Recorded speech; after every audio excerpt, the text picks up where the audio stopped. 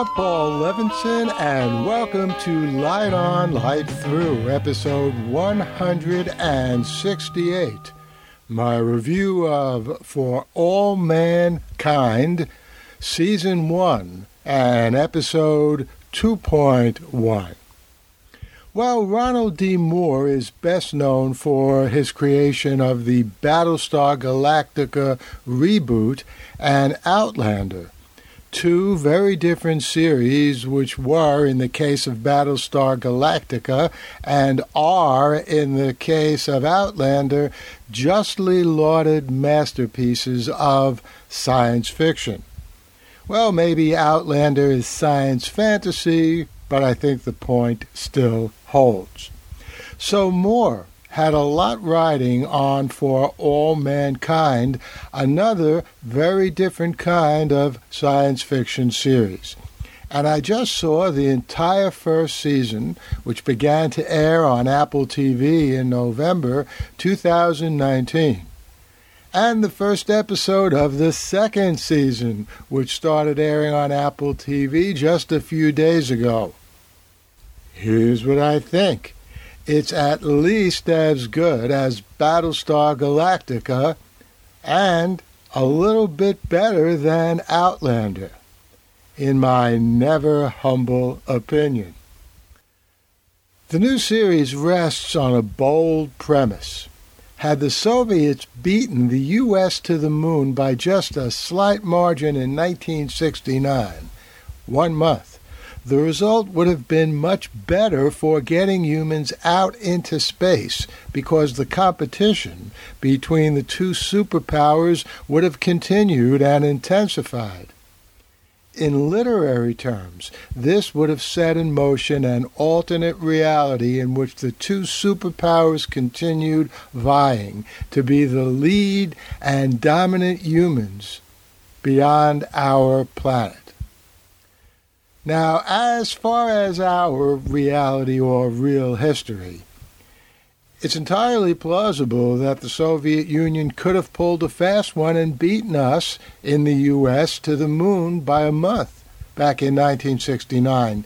The truth is, it's not really clear to this very day why the Soviets, after the mid-1960s, fell so far behind the U.S., after being the first to get a satellite, Sputnik, then a satellite with a dog, Laika, and then a satellite with a human being, Yuri Gagarin, off this planet into space. Indeed, the best explanation I've read of why the Soviet Union fell behind the U.S. in the space race comes from a little-known science fiction novel published in 2000 called Red Moon, which, by the way, was also the title of the first episode of For All Mankind. And you'll find a link to Red Moon, that novel, on the show notes to this episode. Now, the alternate history and the real history in For All Mankind was handled plausibly and provocatively, no easy task to pull off, as the first season and the beginning of the second season did, and did so well. I guess my favorite alternate history gambit in the first season is Ted Kennedy cancels his trip to Chappaquiddick to focus on why the U.S. space program fell behind the Soviets, and he's elected president in 1972 in this alternate reality. Walter Cronkite and Barbara Walters deliver the news without being named, via actors who look a lot like them and sound like them too. Nixon, Teddy, and at the end of Season 1 and the beginning of Season 2, Ronald Reagan are presented in real footage and photographs by voices that deliver alternate history speech via impersonators, or who knows how they got those voices, but it worked very well. And the second season starts off with a nice handful of alternate history touches, including John Lennon surviving the attempt on his life, but the Pope does not. Other major changes in the history of For All Mankind include women achieving importance as astronauts and in flight control long before they did in our reality. Permanent bases are established on the moon by both the U.S. and the Soviets in the 1970s. By the 1980s, the science of space travel has led to electric cars on planet Earth. But the human success in space has by no means wiped away all the iniquities we have suffered from in this reality on this planet.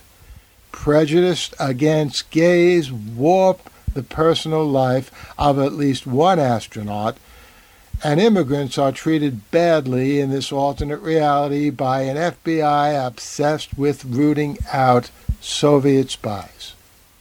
The personal lives of the astronauts, of course, play a major role and a tempestuous role in this narrative. Ed Baldwin, a fictional character played by Joel Kinnaman, who never misses, Tracy Stevens, played by Sarah Jones, and Molly Cobb, played by Sonia Walger, who I first saw, I guess, in Lost, and she's also always excellent, were my favorites, but all the characters are memorable and well acted in this series, and the lives portrayed are very realistic. Death always lurks near life, ready to rear its head in our world, and this is more so when that life is in space. Just as in our own reality, not everything goes right or as expected in the grand endeavor to get us off this planet. And trust me, you'll be on the edge of your seat for just about every episode in this remarkable series. For All Mankind picked a good time to debut its second episode, the day after the NASA rover landed on Mars in our reality. This is a very ambitious project in our reality.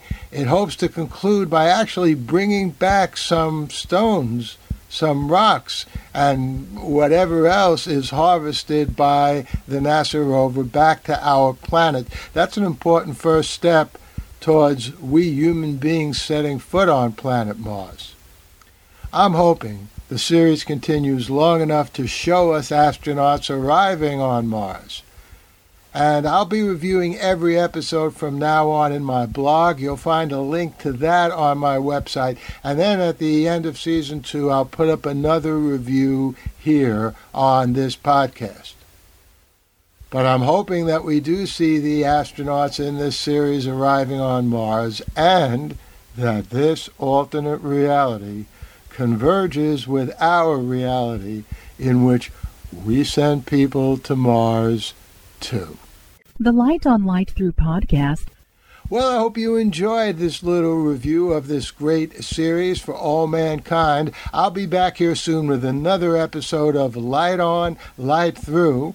In the meantime, take care, stay safe, and enjoy.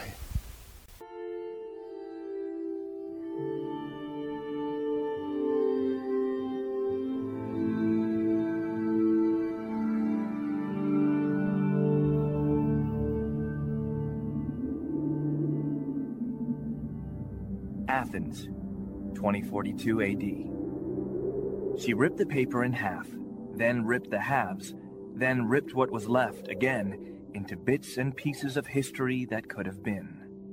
Sierra Waters had read once that, years ago, it was thought that men made love for the thrill, while women made love for the sense of connection it gave them.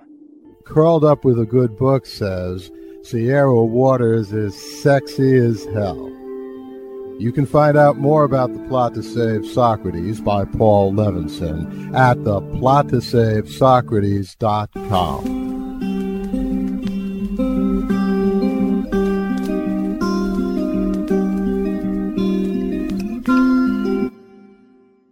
Paul Levinson Silk Code, about an ancient biotech war raging on in secret for centuries.